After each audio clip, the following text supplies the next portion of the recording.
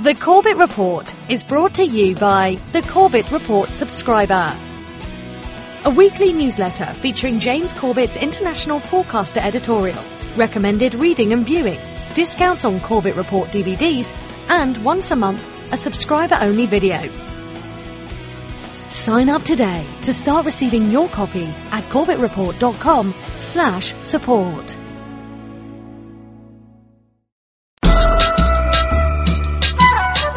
You're listening to the Corbett Report. corbettreport.com. Welcome back, ladies and gentlemen. Welcome back to Corbett Report Radio here on the Republic Broadcasting Network. I'm your host, as always, James Corbett of CorbettReport.com, coming to you from the sunny climes of Western Japan, where it's currently the first day of December 2012. So welcome to December, all of you stateside, where it's still merely the evening of the 30th of November. But wherever you are, whenever you are, however you're listening to me right now, thank you for tuning in for another edition of Corbett Report Radio. A very special edition where I'd like to introduce to all of you a brand new addition to your info arsenal. So last night at the end of the broadcast, you might have caught that I promised something special for subscribers to the Corbett Report website, and I'm here to deliver today. I'd like to introduce to you the holiday DVD pack from CorbettReport.com. It includes the brand new multi-pack DVD as well as the Last Word DVD. And these are two DVDs, DVD sets. One is 4 DVDs in one, the other is 1 DVD. So let me explain to you what this is all about. Basically, the Corbett Report is releasing for the holiday special. This is only for December. For subscribers of the Corbett Report, you can get this multi-pack DVD, which is the 2009 video archive, the 2010 video archive, the Data DVD Volume 1, and the Data DVD Volume 2. All 4 of those discs, plus the Last Word DVD, which is all 5 DVDs that the Corbett Report puts out. You can get all of that for 7,500 Japanese yen. That is roughly equivalent to 91 American dollars at today's exchange rates, but of course that fluctuates from day to day depending how much toilet paper the Federal Reserve is printing out on any given day. But it's around $91, and that is a significant saving from the regular retail price. So for subscribers to the Corbett Report, you're going to find a link to buy this in tomorrow's subscriber newsletter. So if you are not subscribed to the Corbett Report yet, I suggest you do so you can get your hands on these. Of course, these are all 5 DVDs that the Corbett Report puts out, and they contain, well, basically everything that the Corbett Report put out between 2007 and 2009, as well as some selected video highlights from 2009 and 2010. So the exact details of what's in here and what you'd be getting for this will be available on the website as of tomorrow.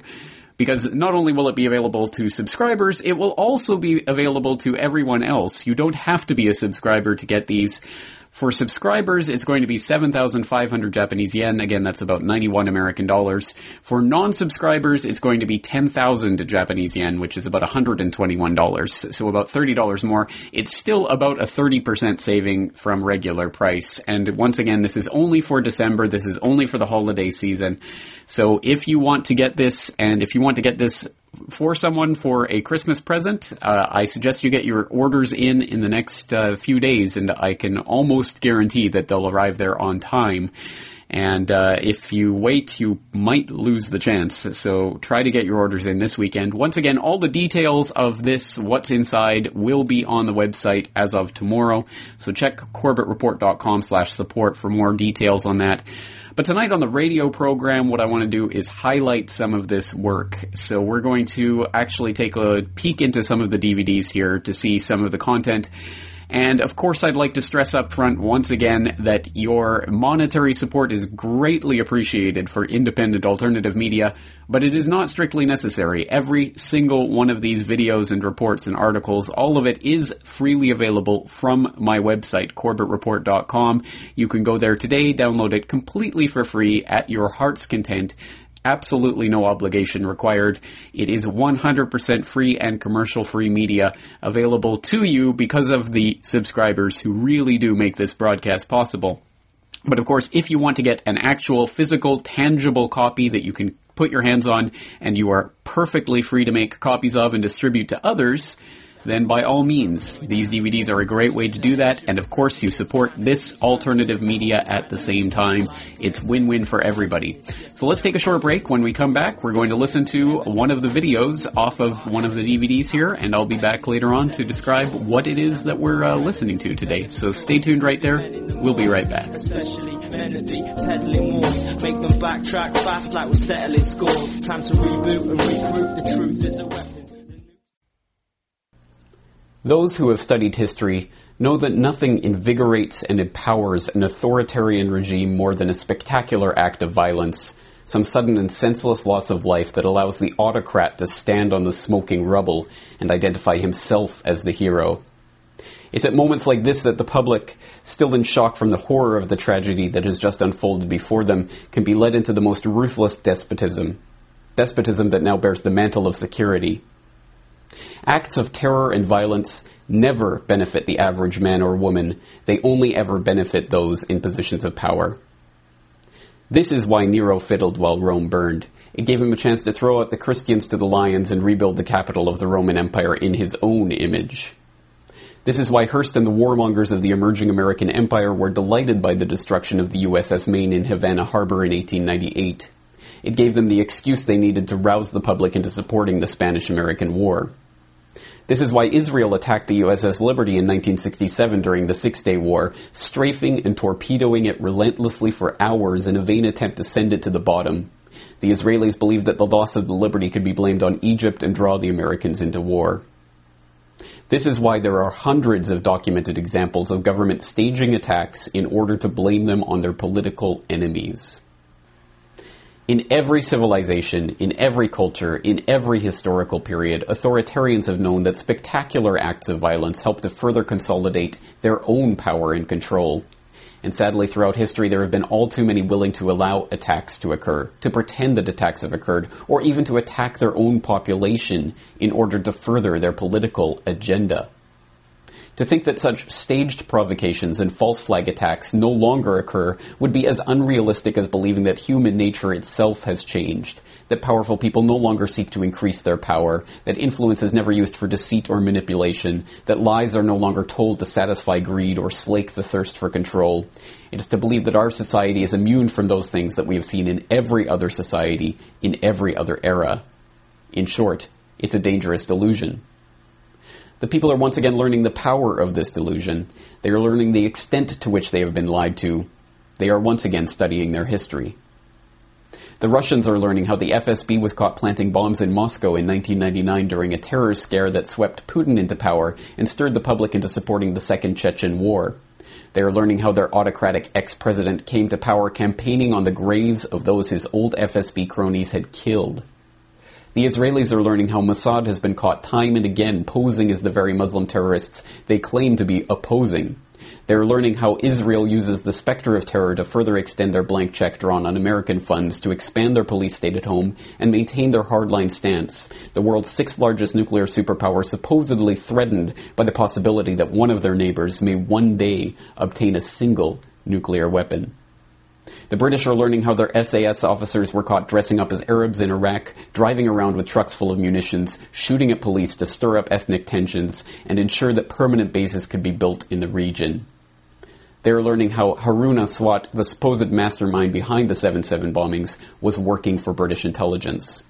They are learning how British military intelligence took part in IRA bombings. The Indians are learning how the Mumbai attack was helped by a U.S. agent who is cooperating with investigators so that he won't face questioning by foreign authorities.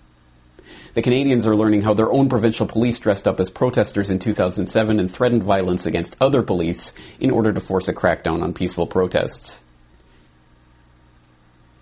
And the Americans.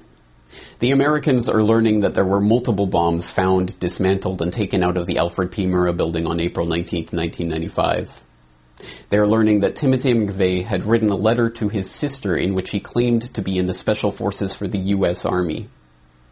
They are learning the bombing was being directed by FBI informants, just as the 1993 World Trade Center bombing was. They are learning about 9/11 and the Gulf of Tonkin and Operation Northwoods and their own Army counterinsurgency manuals that teach officers how to commit false flag attacks to blame on their enemies. In short, The people are learning the truth.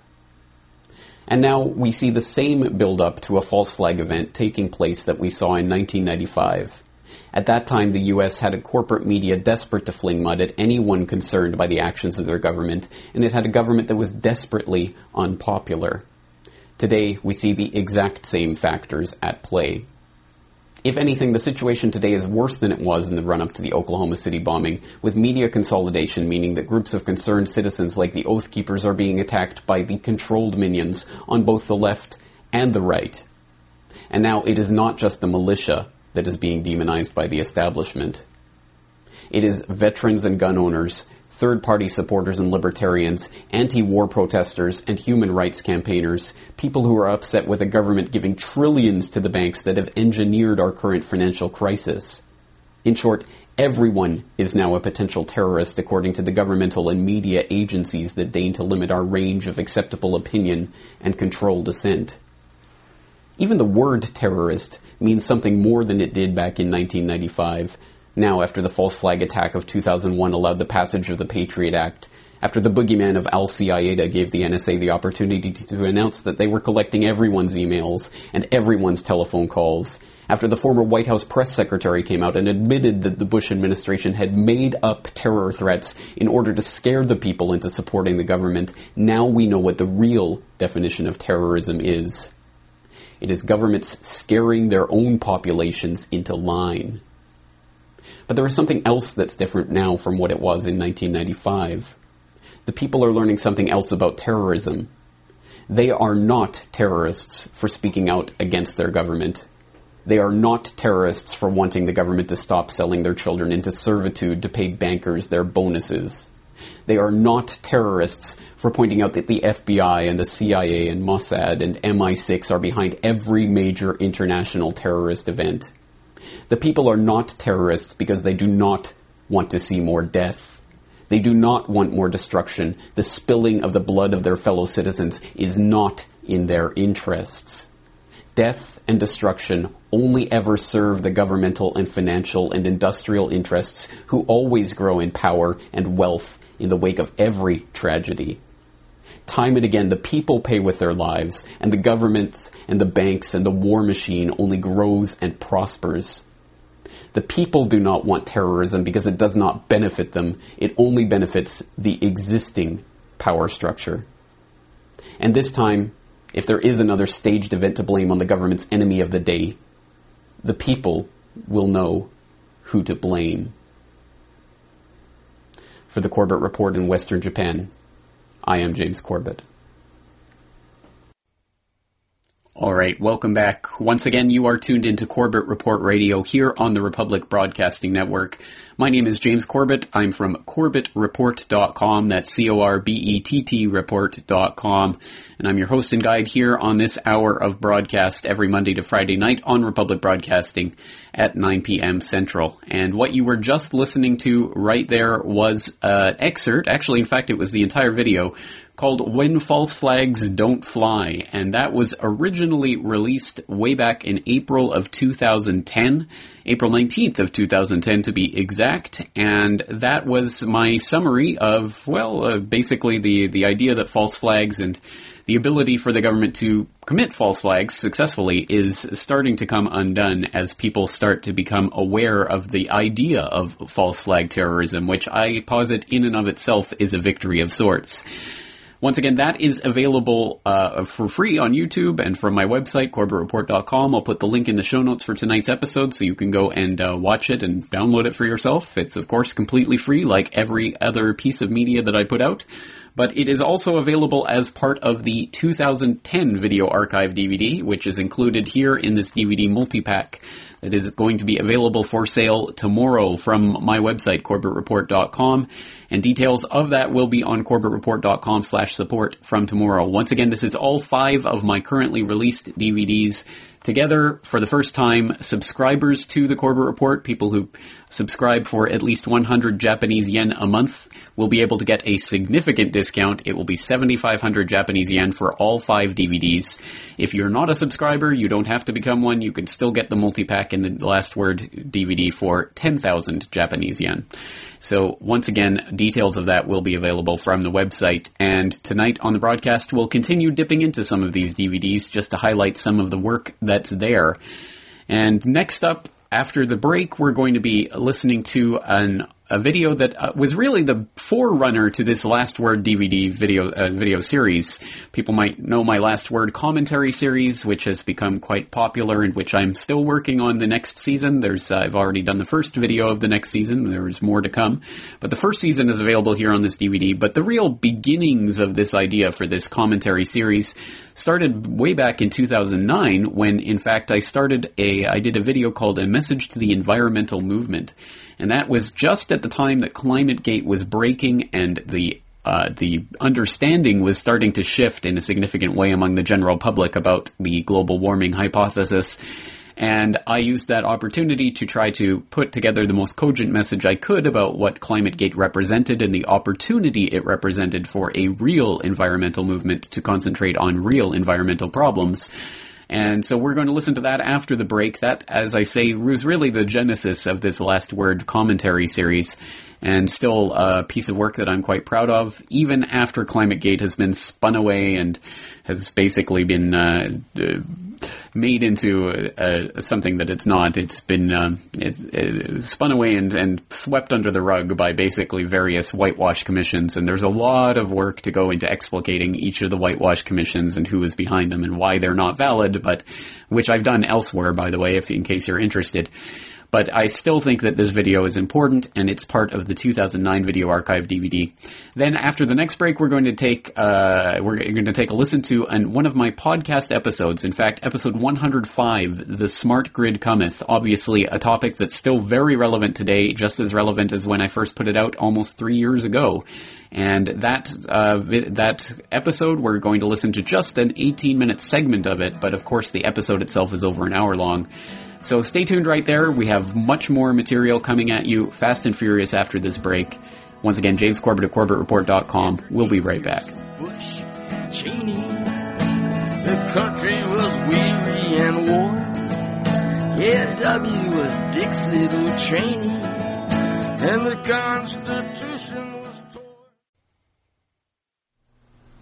Hello, this is James Corbett of CorbettReport.com, and I come here today with a message for you. You the environmentalists, you the activists, you the campaigners, you who have watched with growing concern the ways in which the world around us has been ravaged in the pursuit of the almighty dollar, you who are concerned with the state of the planet that we are leaving for our children and our grandchildren and those generations yet unborn. This is not a message of divisiveness, but cooperation. This is a message of hope and empowerment, but it requires us to look at a hard and uncomfortable truth. Your movement has been usurped by the very same financial interests you thought you were fighting against. You have suspected as much for years. You watched at first with hope and excitement as your movement, your cause, your message began to be spread, as it was taken up by the media and given attention, as conferences were organized and as the ideas you had struggled so long and hard to be heard were talked about nationally, then internationally. You watched with growing unease as the message was simplified. First it became a slogan, then it became a brand. Soon it was nothing more than a label, and it became attached to products. The ideas you had once fought for were now being sold back to you for profit. You watched with growing unease as the message became parroted, not argued, worn like a fashion rather than something that came from the conviction of understanding. You disagreed when the slogans and then the science were dumbed down, when carbon dioxide became the focus and CO2 was taken up as a political cause. Soon it was the only cause. You knew that Al Gore was not a scientist, that his evidence was factually incorrect, that the movement was being taken over by a cause that was not your own, one that relied on beliefs you did not share to propose a solution you did not want. It began to reach a breaking point when you saw that the solutions being proposed were not solutions at all, when they began to propose new taxes and new markets that would only serve to line their own pockets. You knew something was wrong when you saw them argue for a cap-and-trade scheme proposed by Ken Lay, when you saw Goldman Sachs position itself to ride the carbon trading bubble, when the whole thrust of the movement became ways to make money or spend money or raise money from this panic. Your movement had been hijacked. The realization came the first time you read the Club of Rome's 1991 book, The First Global Revolution, which says, "In searching for a common enemy against whom we can unite, we came up with the idea that pollution, the threat of global warming, water shortages, famine, and the like would fit the bill. All these dangers are caused by human intervention in natural processes, and it is only through changed attitudes and behavior that they can be overcome. The real enemy, then, is humanity itself." And when you looked at the Club of Rome's elite member roster, and when you learned about eugenics and the Rockefeller ties to the Kaiser Wilhelm Institute and the practice of crypto-eugenics and the rise of overpopulation fear-mongering and the call by elitist after elitist after elitist to cull the world population. Still, you wanted to believe that there was some basis of truth, something real and valuable in the single-minded obsession of this hijacked environmental movement with man-made global warming. Now, in November 2009, the last traces of doubt have been removed. Last week, an insider leaked internal documents and emails from the Climatic Research Unit at the University of East Anglia and exposed the lies, manipulation, and fraud behind the studies that supposedly show 0.6 degrees Celsius of warming over the last 130 years, and the hockey stick graph that supposedly shows unprecedented warming in our times. We now know that these scientists wrote programming notes in the source code of their own climate models, admitting that results were being manually adjusted. We now know that values were being adjusted to conform to scientists' wishes, not reality.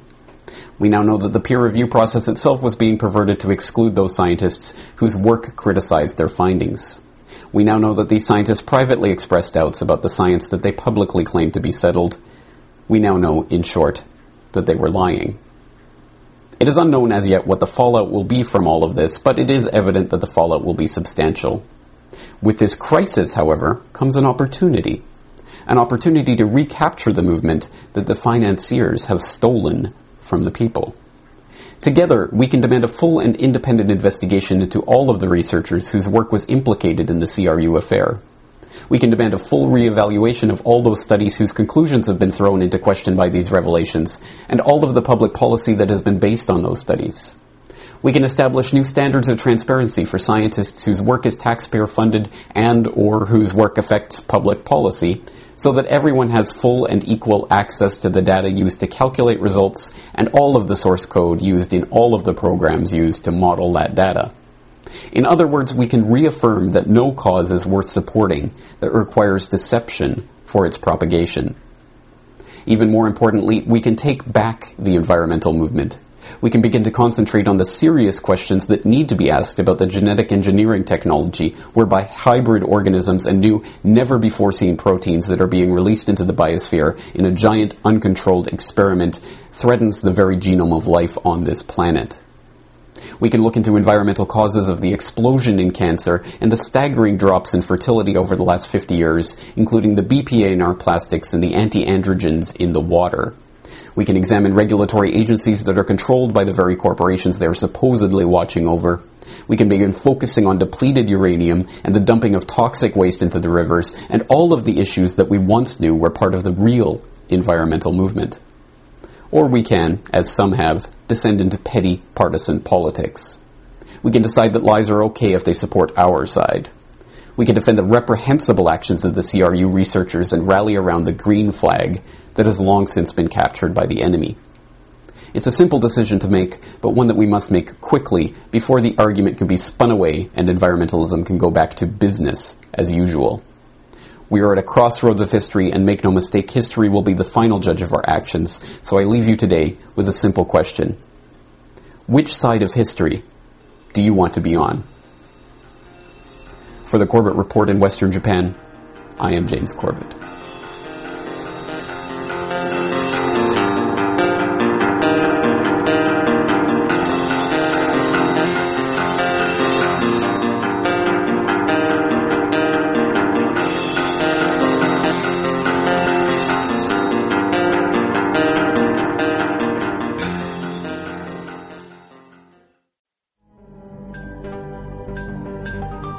Welcome, my friends, to episode 103 of the Corbett Report. The Smart Grid Cometh. Many people might have thought it was just a figure of speech when the illustrious Nobel laureate and oft-lauded President of the world uttered these remarks at a campaign rally in Rosenberg, Oregon in 2008. But keep in mind, you're right, we can't tell them don't grow. We can't drive our SUVs and, eat as much as we want and keep our homes on, 72 degrees at all times, and whether we're living in a desert or we're living in the tundra, and then just expect that every other country is going to say, okay, you guys go ahead and keep on using 25% of the world's energy, even though you only account for 3% of the population, and we'll be fine. Don't worry about us. That's not leadership. Rest assured, however, that was not merely a figure of speech or not merely something rattled off as a vague campaign promise. No, in fact, that is a very real reality, which in fact had become a reality even before those words were even uttered by the dear leader, Mr. Obama. In fact, even in January of 2008, we had articles like this one from UCAN.org. California Energy Commission wants to give government control over your thermostat during emergency events. Quote, California utilities would control the temperature of new homes and commercial buildings in emergencies with a radio-controlled thermostat under a proposed state update to building energy efficiency standards. Customers could not override the thermostats during emergency events, according to the proposal, part of a 236-page revision to building standards. The document is scheduled to be considered by the California Energy Commission, a state agency, on January 30th. The description does not provide any exception for health or safety concerns. It also does not define what are emergency events. End quote. Now, whereas that may have seemed like Orwellian science fiction to most people in January of 2008, by now I think most people are beginning to understand that is really only the tip of the iceberg. And in fact, under proposed new systems and new infrastructure which is being developed at the moment, the radio-controlled thermostats will not in fact even be necessary, because in fact all electricity and all electrical devices will one day be controllable from a central command location. Of course, one aspect of what I'm talking about is commonly referred to as the smart grid. And the term smart grid, of course, generally refers to the smart power grid, or an electrical delivery supply grid, which will be able to route power throughout the energy grid to respond to supply and demand concerns and other problems faced by energy grids of the old-fashioned sort. Of course, generally when you hear about the smart grid, it will be in glowing, wonderful, receptive terms and will concentrate on the wonderful selling points of the smart grid, and it will sound something like this. Well, I think of the smart grid as a new power system that allows the customer to make smart and wise energy choices. And I divide that into 5 categories. The first category is simply there's a new meter on your house, so instead of having to send a person out there to read it, the meter reads itself by sending the data electronically to the grid. The second benefit is the ability to control end users that cause peaking conditions to arise, like, for example, air conditioning on a hot summer day. That's called demand response, and that's the second category of benefit. The third category of benefit is energy efficiency. And so by informing customers about how much they're using at what time of day and what their cost is going to be through like an in-home display device, we influence energy consumption. The fourth major benefit is allowing the customer to generate their own power through, for example, photovoltaics on the roof or through a battery storage system. Sometimes this is called distributed generation. And connecting the customer's generation with the grid in a seamless, integrated fashion, allowing smooth flow in both directions. And the last category is the ability to charge the new generation of cars that will either be hybrid electric cars, in other words, gasoline as well as electric batteries, or just pure electrics. How big will these benefits be? I think you've done the study kind of trying to calculate the monetary benefits of smart grids in the U.S. over the next 40 years or so. If you take all of these different benefits that I have been describing and you evaluate them year by year over the next 40 years, the estimate that we have developed for the United States is something, let's say, over $500 billion in present value terms over the 40-year horizon. That, of course, was Ahmed Faruqi, interviewed on the Economist podcast about the smart grid. And Ahmed Faruqi was, of course, an analyst for a consulting firm, and obviously someone with an agenda to sell to the listeners. So the glowing description of the wonderful benefits of the smart grid should be taken with a hefty grain of salt.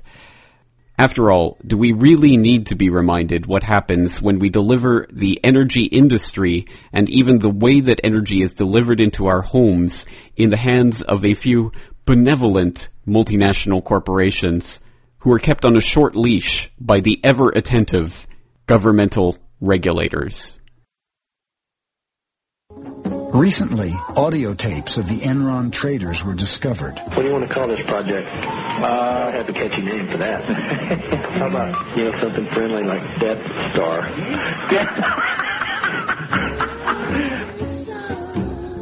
The tapes revealed Enron's contempt for any values except one, making money. Hey, John. It's Tim. The regulatory is all in a big concern about is we're wheeling power out of California. He just steals money from California to the tune of $1 million. Can we rephrase that? Okay. He arbitrages the California market to the tune of $1 million or $2 a day.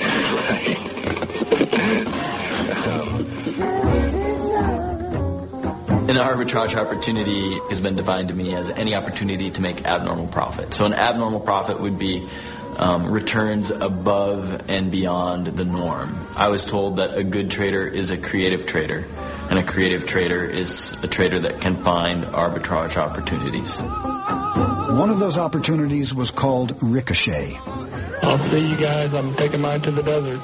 In the midst of the energy shortages, Enron traders started to export power out of the state. When prices soared, they brought it back in. So we fucking export like a motherfucker. You're getting rich. Trying to.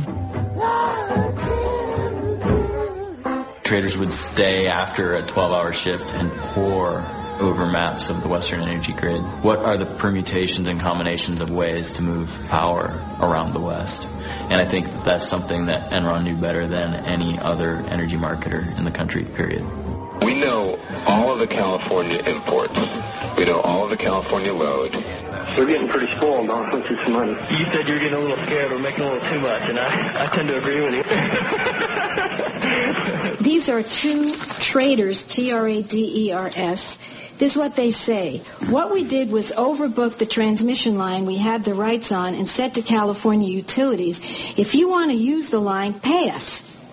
By the time they agreed to meet our price, rolling blackouts had already hit California, and the price for electricity went through the roof. Did you have any knowledge that this was happening? The only thing that I'm aware of, Senator, is there was a difference of opinion on the rules of the independent system operator. It was just set up. The rules weren't quite clear. We have traders here from Enron who were saying they did something wrong, but you don't see anything wrong. I have one last question, and then I am done.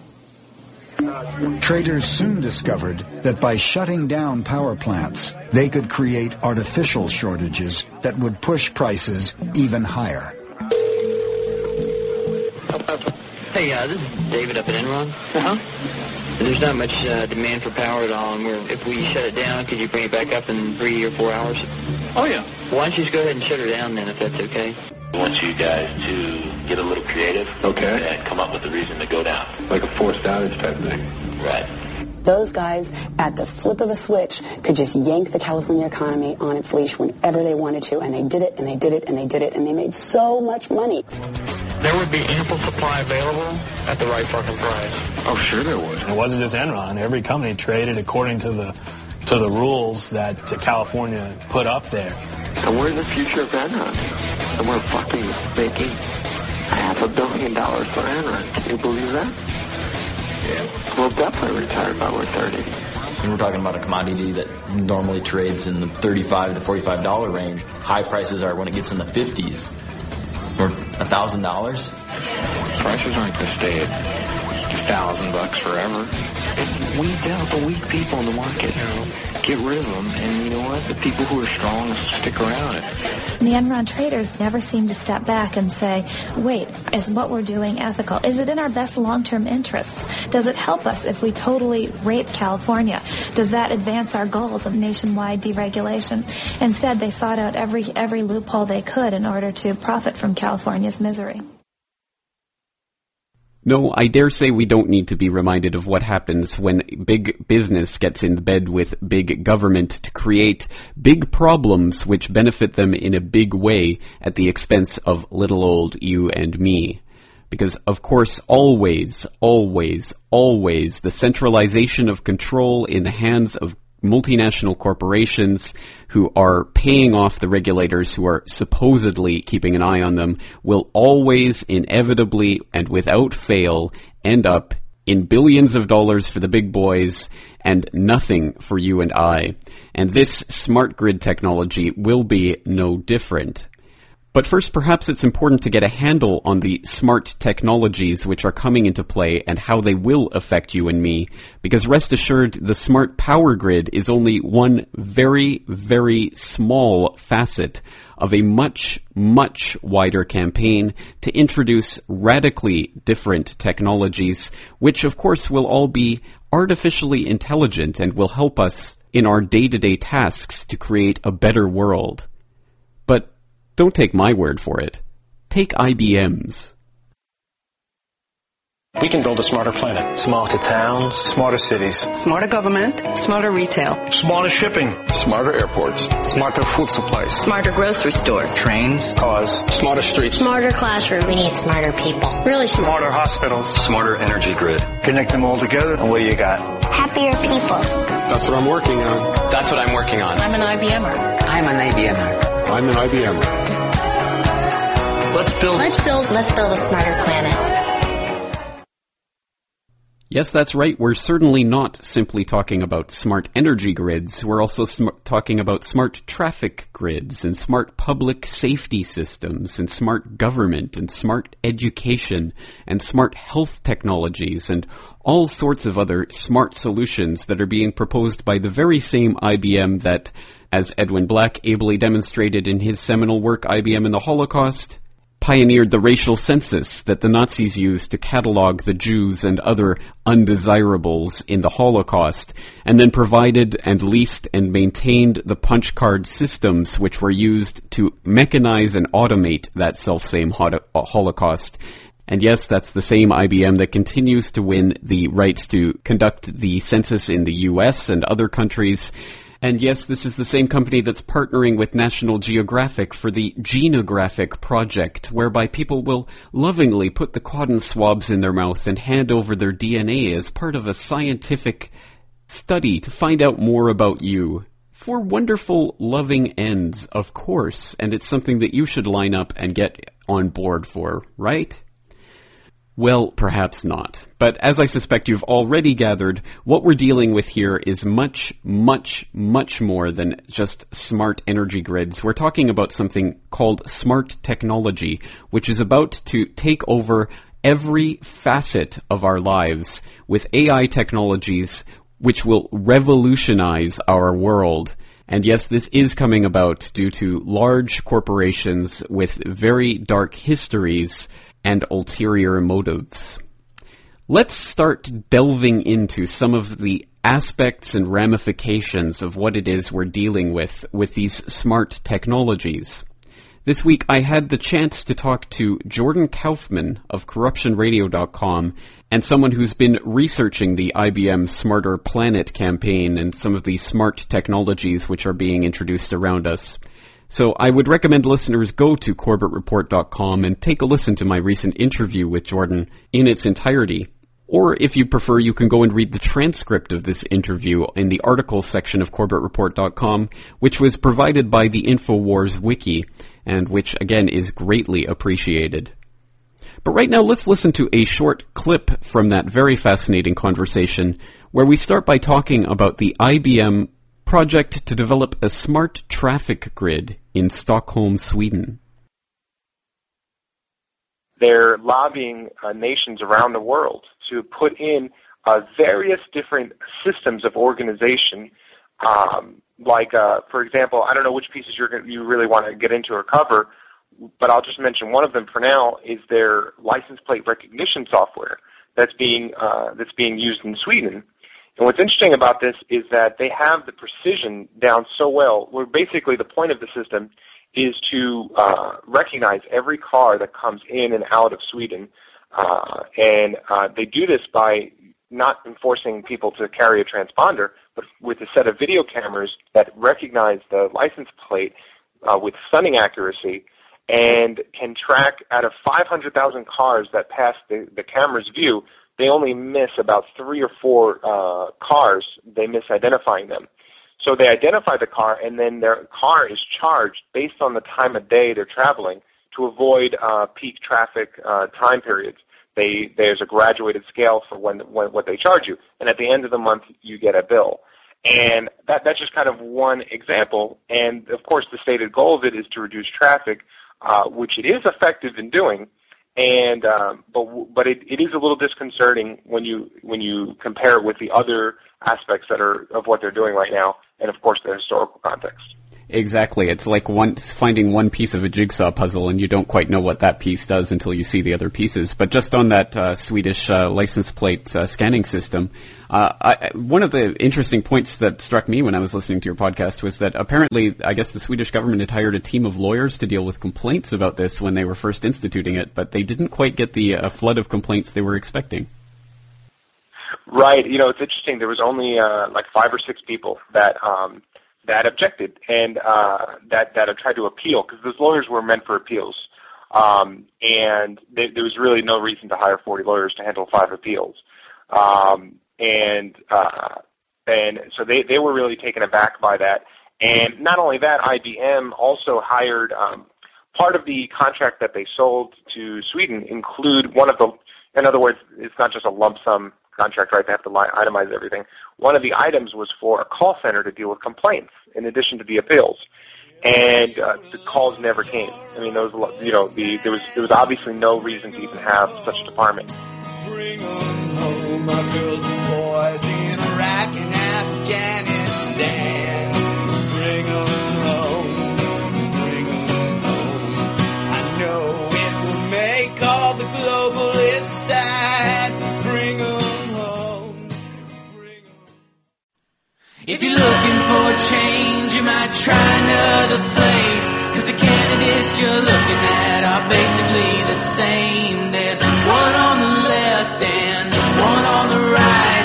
Only difference the direction they are facing when they lie. It's a great big game and you are the pawn, willing contender. All right, friends, welcome back to the program. Welcome back to Corbett Report Radio. Once again, I'm your host, James Corbett of CorbettReport.com, and tonight we've been going through the new multi-pack DVD and Last Word DVD, which are now available, all 5 of the Corbett Report DVDs in one set, 7,500 Japanese yen for subscribers. That will be in your e-newsletter, which goes out tomorrow, Saturday, and it will also contain a subscriber-only video of myself, Niall Bowie, and Richard Gage going around Kuala Lumpur.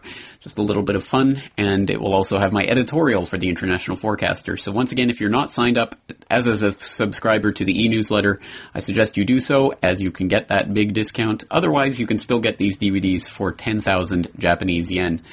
And on that note, we're going to end it here today, but I'm going to put it off on a high note. Tonight we're going to end it with another video from the 2009 video archive. This one, The Sunny Climes of Western Japan. Just a video compilation of scenes from Japan that I put together here in Japan in 2009. So if you're listening on radio, why not tune in on video at youtube.com/Corbett Report or at CorbettReport.com so you can watch these videos. And on that note, see you next week.